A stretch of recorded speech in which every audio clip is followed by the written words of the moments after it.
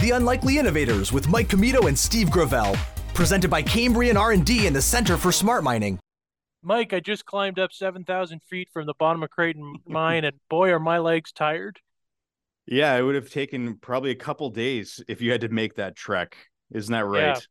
Well, yeah, and of course, this isn't the same day we went to SNOLAB, but we wanted to jump on and tell you just how fantastic it was to interview Jodi Cooley from SNOLAB. It was just a fantastic visit, our first on-location shoot of a podcast episode, and I thought it was just a once-in-a-lifetime opportunity. It really was. Like I kind of pinching myself that we were able to do that again. SNOLAB is a world-class research facility. I know that not a lot of people get to go down there. So, I mean, for us to be able to go down there, to be able to shoot that podcast and talk to somebody like Dr. Jodi Cooley was great. As you'll hear in the episode, we just kind of dove in and started chatting with Jodi underground, which, again, I think it's important to note that not only did we come out of Creighton Mine, not by the way that you mentioned through having to take the ladder system through various drifts, but we did ride the cage up. But because we were 2K below ground, it's not an official Guinness record, but we're calling it a world record. So if you think there's been a podcast that's been recorded deeper than ours, you're lying. But if there is, let us know, and we'll have to find a way to get down below that 6,800 foot level and do another podcast. But we didn't get to give Jodi a proper bio, so I was going to do that now before maybe we go into the conversation. So for those tuning in now, Dr. Jodi Cooley is the executive director at SNOLAB. She started her duties August 1st, 2022. So we were able to catch her on one of the coldest days of the year. So she starts her duties in August. And then the day that we recorded, I think it must have been minus 40 with the wind chill, but it was nice and toasty underground. But Dr. Jodi Cooley has been a professor, associate professor, and assistant professor of physics at Southern Methodist University from 2009 to 2022. She's a graduate of the University of Wisconsin-Madison and the University of Wisconsin-Milwaukee. She is a postdoctoral associate at Massachusetts Institute of Technology, MIT, you might have heard of it, and a postdoctoral scholar at Stanford University, also might have heard of it, before taking up her post at SMU. Dr. Cooley is an award-winning physicist and physics communicator. Among her many awards at SMU, Dr. Cooley earned the Klobsteg Memorial Lecture Award from the American Association of Physics Teachers in 2019, recognizing outstanding communication of contemporary physics to the general public, and was elected Fellow of the American Association for the Advancement of Science in 2018 for contributions to the search for dark matter scattering with nuclei, particularly using cryogenic technologies. And lastly, Dr. Cooley has been a member of the Super CDMS SNOLAB collaboration since 2014 and has served as deputy operations manager since 2019. And then, of course, add to that brilliant CV, guest on the Unlikely Innovators. Yeah, it's really her crowning achievement. No, I mean, again, we'll go right into the episode in a moment here, but maybe afterwards we'll be able to reflect on some of our experiences there. But here's Dr. Jodi Cooley.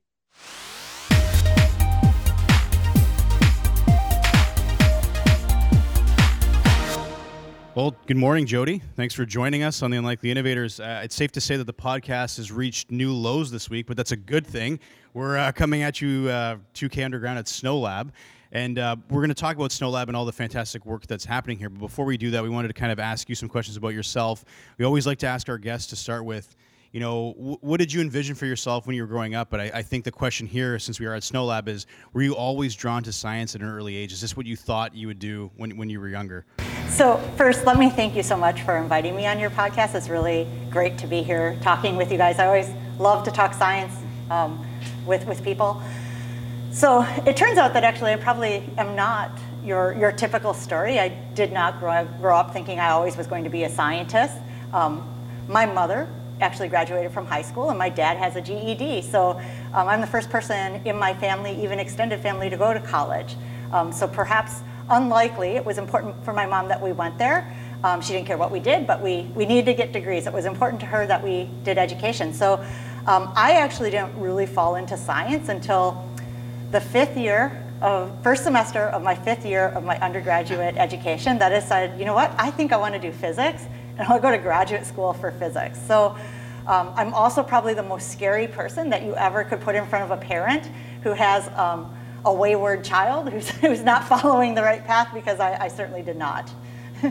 Well, I think that you're actually more of a typical story of our podcast guests, because typically it's an unlikely journey where oftentimes, they may have thought they'd want to go in a certain area and then they find a different path and it leads to great things. But yeah, that's awesome. We were trying to be as minimalist as possible on the gear, so Mike and I are passing this microphone back and forth, but that's okay. So an interest in science, can lead you in a lot of directions. For you, it led to astro. How did that lead to like astrophysics and then dark matter? I mean, is that a straight line, or is there some bows in that river along the way? Oh, so this is also kind of interesting. It kind of goes back to deciding sort of late that I wanted to go do a PhD in physics, which, ironically was kind of because my friends were doing it. In that sort of last-ish year of college, I started hanging out with some students who were working on their PhD in physics, and I thought, this looks kind of fun. I think I'd like to do this.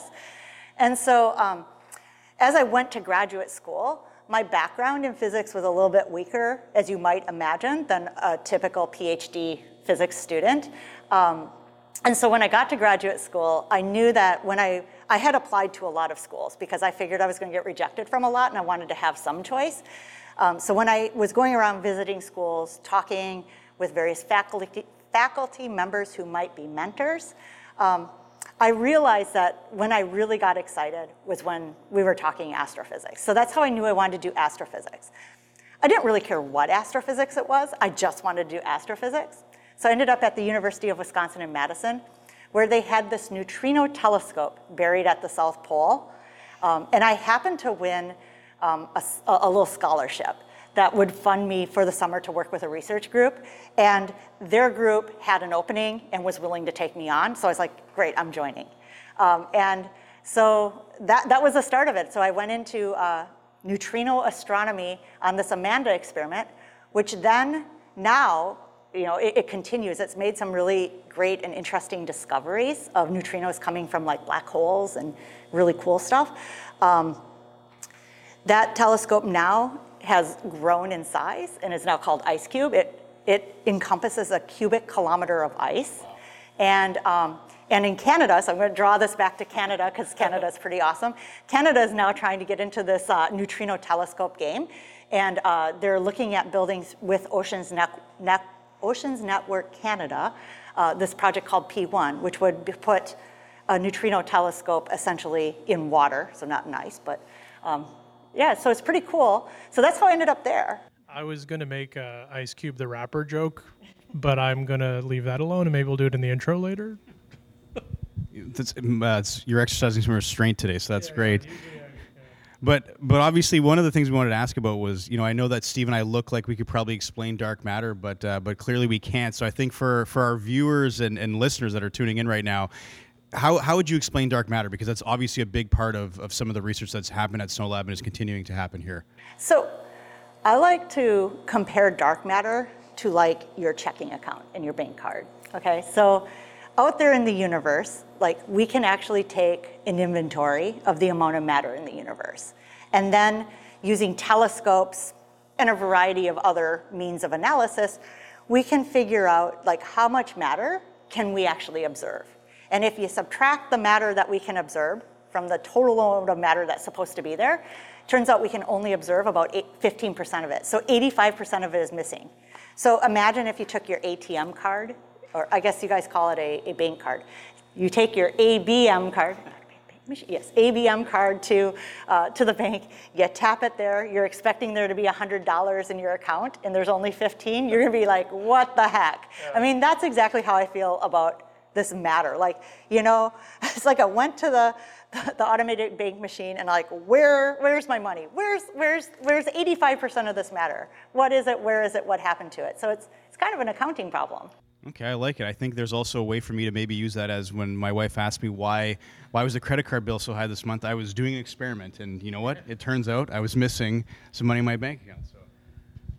Yeah, I mean, it almost makes the folks. I'm taking the metaphor far too far now, I think, but it almost makes the folks at SNOLAB the forensic accountants of the dark matter problem. So you've studied, obviously, before joining SNOLAB at Stanford, MIT, SMU, really world-class somewhat household names even in Canada, institutions.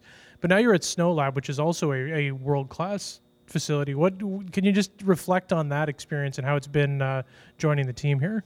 Leading I have to say, it's to me, it's a dream job. Like, can you imagine that you get to lead like the leading lab in the world for underground science? I mean, that's really awesome. And I think one of the things I find really cool about SNOLAB too is that, we're really into astrophysics, we're into neutrino physics. These are fields that I had done. So I actually, I guess maybe this is going backwards in our conversation, but I talked about what I did as a graduate student to get my PhD. But after I left my PhD, I actually went to work on this little experiment over in Japan. It was called Super K, and you might remember, you guys have this physicist here. His name's Art McDonald. Won a little prize for some pretty exciting things. Just a small prize. Yeah, exciting things in physics. It turns out I worked on the competing experiment that shared that Nobel Prize with him. So there's been these parallels, I feel like, to SNOLAB throughout my whole career. From there, that's when I jumped into dark matter, working on this experiment called CDMS. We decided we needed a bigger experiment, so we called it Super CDMS. And we're building it here, actually in this mine in Canada. So I remember the first time I visited this mine in this lab. It was brand spanking new. Not an experiment in sight. Vast, cavernous, full of potential. And to be able to walk in it today, it is, you guys can see, it's jam-packed. Like we're using hallways for storage at this point. And we have a lot of demand. It's just so exciting. It's just really a great place to be. I'm so happy to be here. We're very happy to be here today too. We almost keep forgetting that we're 2K underground. It doesn't seem like you're underground. It's just an incredible facility. We haven't had the tour yet. So, this is an exciting part of the day to talk to you, but we're looking forward to the tour after. And, obviously there's a lot of exciting research and work that's happening here at SNOLAB, and there's a lot of different experiments. One of the ones we wanted to ask you about is, I know that right now, SNOLAB's embarking on an investigation to see how living cells respond to, the harsh radiation environment in outer space. So wondering if you can talk a little bit about that, but also aside from, the research outcomes of that, what does that mean for everyday life for us that aren't necessarily in this world every day?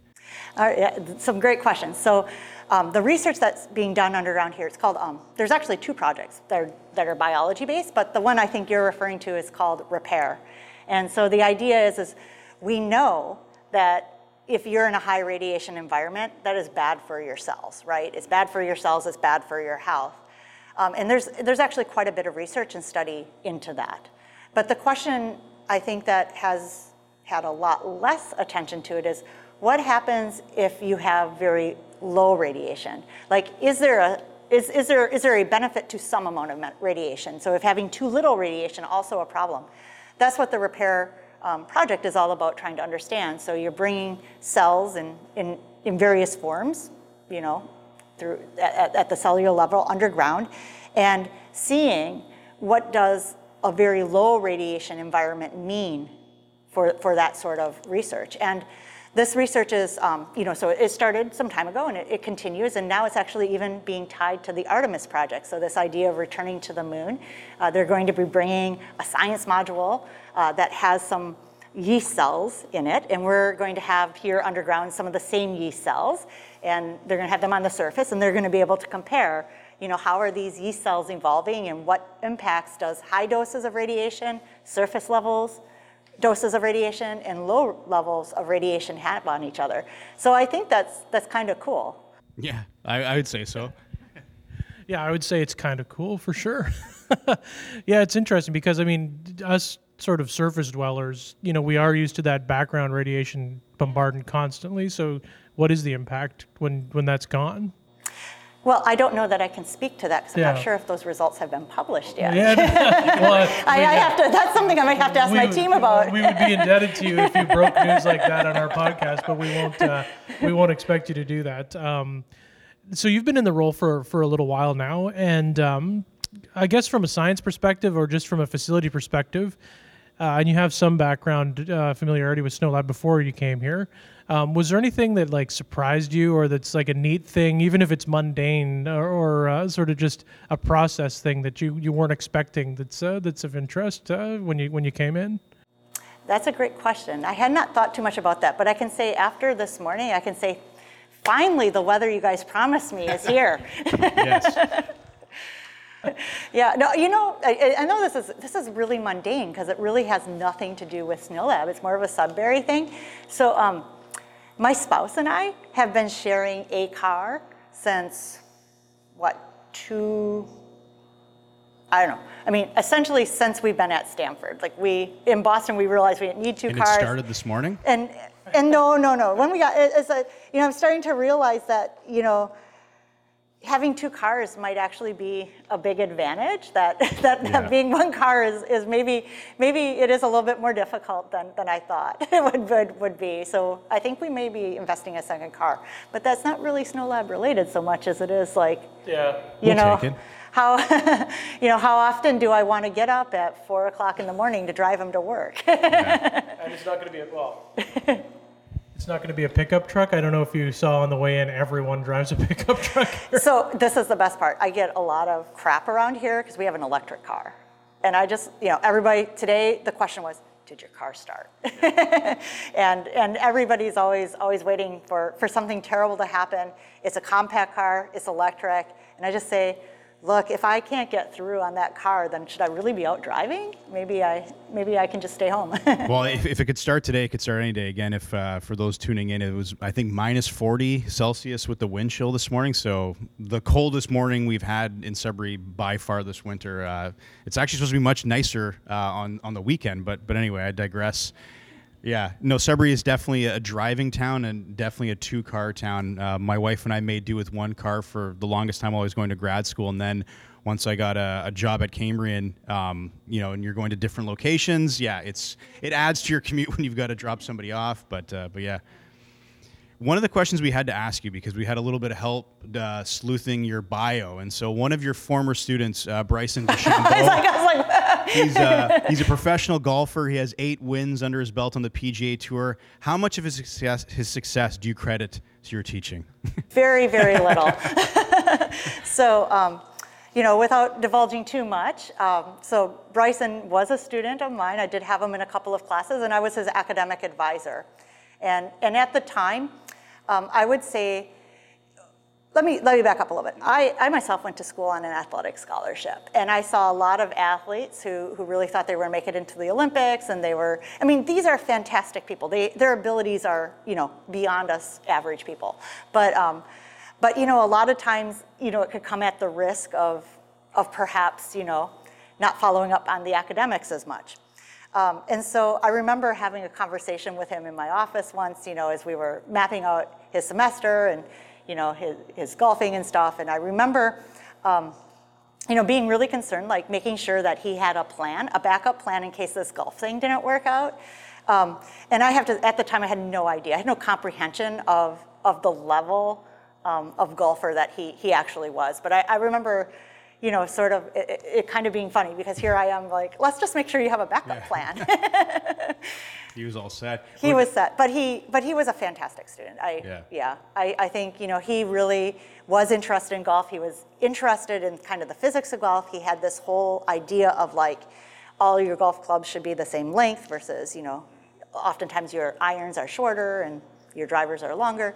And so he had this whole thing that he had thought out and he wanted to understand, and clearly it's working really well for him. I haven't quite been able to figure out golf, so maybe I should try that because whatever I'm doing now, it's not working. But I wanted to ask you, so you said you were a varsity athlete. What was your sport? I was a long distance runner. Oh, really? I know, it doesn't show, but I ran cross country and track. Oh, cool. Yeah. I swam varsity at Laurentian. Steve played football.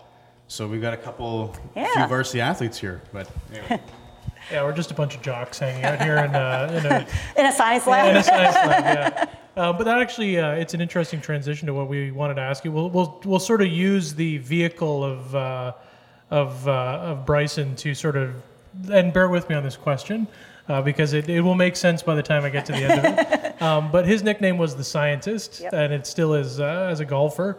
There was a Washington Post article that claimed that he had a linebacker's body, though. And one of the things that we find interesting, in our travels and Mike and I hosting the podcast is that scientists really come in every shape and size. Do you think like people like Bryson, we still need to challenge that stereotype, that like not everyone, wears glasses and is in a white lab coat and, the typical nerd look. Like the scientific minds can come from anywhere, right? Yeah, no, definitely. And I know that, there have been studies, and these are probably maybe a bit dated now, but where they would go into like elementary schools and stuff and ask kids to draw a picture of a scientist, and it always comes out with a lab coat, and being kind of male and probably more Caucasian than we would really like. So I think it's really, it's wonderful having someone of the caliber of golfer, and having the platform of Bryson to be able to champion science. And I think, that's really great.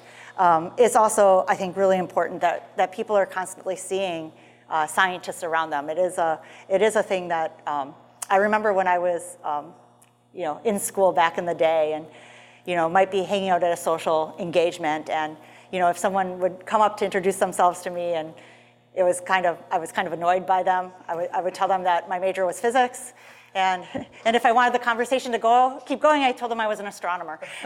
So I understand, definitely there is a perception out there, but it's really unfortunate because, I think scientists are really diverse. There really is a diverse body shapes, forms, things they do. I was kind of embarrassed being an athlete as a scientist, and most people would be proud to be an athlete and maybe embarrassed to be a scientist. I don't know, but it's kind of fun. Fair enough. Yeah, no, that's great. And I know that we've already covered, we talked about Sudbury and how cold it was today, and that it's a driving town unquestionably. But obviously you've had the chance to live in a variety of different states, through the course of your academic journey. Beyond the bitter cold that we're feeling today, what are some of your initial thoughts about coming to Sudbury, and is there anything you've taken away so far about the town? So I really love Sudbury. So I grew up in northern Wisconsin, your parents put you on the list to get Packers tickets, when you're born for season tickets. And living around the various places that I've lived, I have to say I feel most at home in Sudbury. And I think, I really love what I would call kind of a balance. Like there's a lot of nature, there's great hiking, there's great stuff to do outside. There are, what I would call really nice, good restaurants to go to. There's a little bit of everything. And I really enjoy that a lot. I think, the fact that you have so many lakes and stuff around, it's really kind of marvelous. I just love it here. That's all I can say. I really feel at home. I feel like this is a place I just really want to be. And I'm just happy that SNOLAB decided to have me. Oh yeah, we're happy as well. It's such a great spot. Yeah, I mean, obviously, I would have loved to have been one of those kids to get Packers tickets. I'm a huge football fan.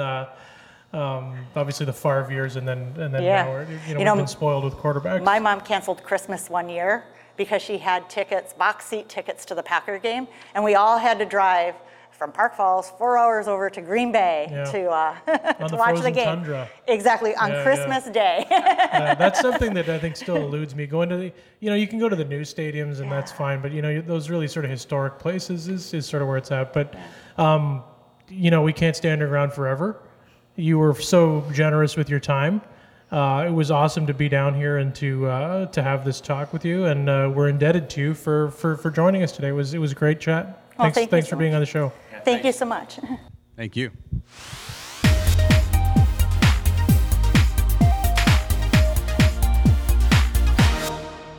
Well, that was great. Again, I think the visuals for this episode, if you're watching it, I think kind of gives you a taste of what it was like underground. I think one of the things that I kind of want to reflect on in my experience was that you're going underground because you're in a cage and it's ripping down at breakneck speeds with other people who are down there to go to work. I think that's the key thing, is that you and I were going down there for a lark to record a podcast as part of our day jobs. But these folks that do this every day, like that's just part of their schedule, right? So I think where I was going with this was that you're going underground, but once you're underground at SNOLAB and you get into the facility and it's a very clean facility because of the research that they do, you almost forget that you're 2K below the Earth's surface. Absolutely. Like you're walking through these labs, and there's a lot of headroom, and you're looking at experiments that are like a couple stories high, and then you're like, oh, wait a minute, like I'm 2K underground. Did you have any of those thoughts as we were going through that you kind of had to remind yourself that, wait a minute, there's only one way up to get out of this place? Well, one thing I will say is, and some of the listeners might know my obsession with well-designed bathroom facilities. I will reflect in a moment on the shower situation because it's one thing I wasn't able to find too much literature on. So maybe this could be a document for people who are visiting SNOLAB in the future. But for sure, I felt the same way. You know, we're walking through there, and a huge shout out to Blair Flynn and Mike Whitehouse who squired us through the facility. Mm. But you forget where you are. You're having such good discussions, and then you're like, well, we have to leave now because we have to make a 1.4 kilometer walk to the cage. You have to wait for the cage, and then you got to ride the cage up, and that's when it hits home again. And what I found funny, Mike, is they wait for the walk back when we're waiting for the cage to tell you about the stories Yeah. of how they've been stuck down there before and had to wait till 1 a.m. for the cage to start working. And I appreciate that they did because it would be very tough to still make the trek knowing that that does happen, however infrequently. I reminded that individual that I think that was a story that was better suited for surface Yeah. rather than when we were still underground waiting for the cage. Again, I think I've probably divulged on the show that I have a fear of heights that I feel I've been getting better at over the last few months. So I was able to ride the cage down, no problem. Claustrophobia is a little bit of a thing that I've developed in my older age. I didn't have any of it like while we were going through the mine, because again, I think anybody who's been underground knows how big the environment actually is. And then if you go to a place like SNOLAB, like you are wearing PPE, but you kind of forget that you are underground. But nevertheless, I still don't like the idea of being stuck underground somewhere with like no point of egress or so when they shared the story that they were underground until they said like they didn't get home until 2 a.m. and the power was out was the other kicker to the story. So it was completely Dark. black. They said they were in a refuge station and they were taking turns putting on their cap lamps to conserve battery there. So that's kind of my nightmare. So like while they were sharing the story as we're waiting for the cage, I'm just kind of deliberately trying to zone out because I'm not really interested in reliving that story. But all that to say, we're recording this on surface in our offices, in the comfort of our offices. So we made it out exactly when we were supposed to. But again, I just think it gave me a better appreciation for the work that goes on underground. Again, we talk about critical minerals and how important all of that is going to be to our economy and to new technologies. And again, I think that, people associate, a lot of the work that's done underground with high-tech technology that does this autonomously or remotely or through teleop, but there's still a lot of actual labor that goes into that.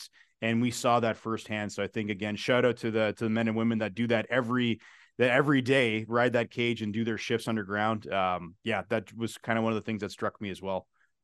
Yeah, and we got to see, I won't go too much into it, but we even got to see a little disagreement between a couple of miners.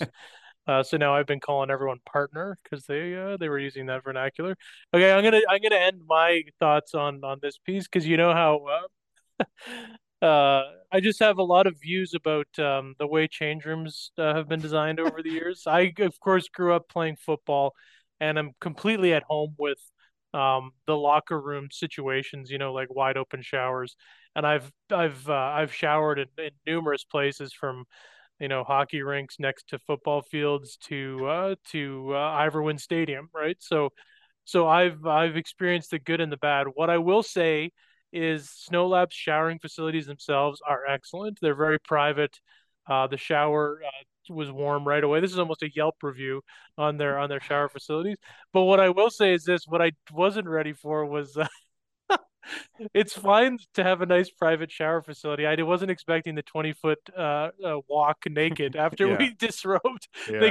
They could probably shorten that period so that you're not walking one by one behind each other nude to the showers. But we were actually there at a good time. We weren't there with the regular SNOLAB staff. We kind of had it all to ourselves, and it was super comfortable and it was good. So that's what I will say. If anyone is visiting SNOLAB, if you're fortunate enough to do that, the shower is no big deal. And as I say, I think in the episode, I was the most comfortable I've ever been in those nice blue suits. I was it was a wonderful experience. You were gushing about those suits, but I will say this because you're leaving this detail out that Steve was doing a lot of research around the process to get in, and one of the things that he had seemed to be concerned about was that the idea that we'd be wearing, I don't know what you came across in your search review, but you thought we would have to wear mesh underwear.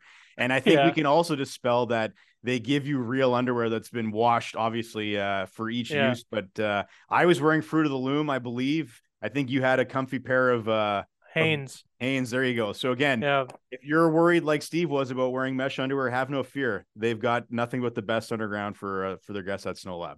Wait till we get our Hanes on you. Oh, wow. Yeah. So anyway, lovely time. The content of the episode really delves deep, pardon the pun, into sort of the kinds of things going on at SNOLAB, and also into Jodi's background and journey, as always, with the Unlikely Innovators. So thank you for joining at these new depths we've reached. Yes, we couldn't be happier about sinking to the depths that we've reached. But again, the last thing I'll say is that because that was our first on location in-person podcast, it's actually kind of hard to believe that we've been doing this now for, it'll be almost 2 years in the summer. And, Zoom's great because a lot of the people we've connected with, we wouldn't have been able to connect with in person, but we're hoping to do a few more of those. So stay tuned. I don't want to give any details away just yet, because obviously things can change, but that's not the first No, it is the first. It was the first, but it won't be the last time that you see Steve and I on location. So stay tuned. Thanks for tuning in this week. There's no shower footage. Take care. The Unlikely Innovators with Mike Comito and Steve Gravel. Presented by Cambrian R&D and the Center for Smart Mining.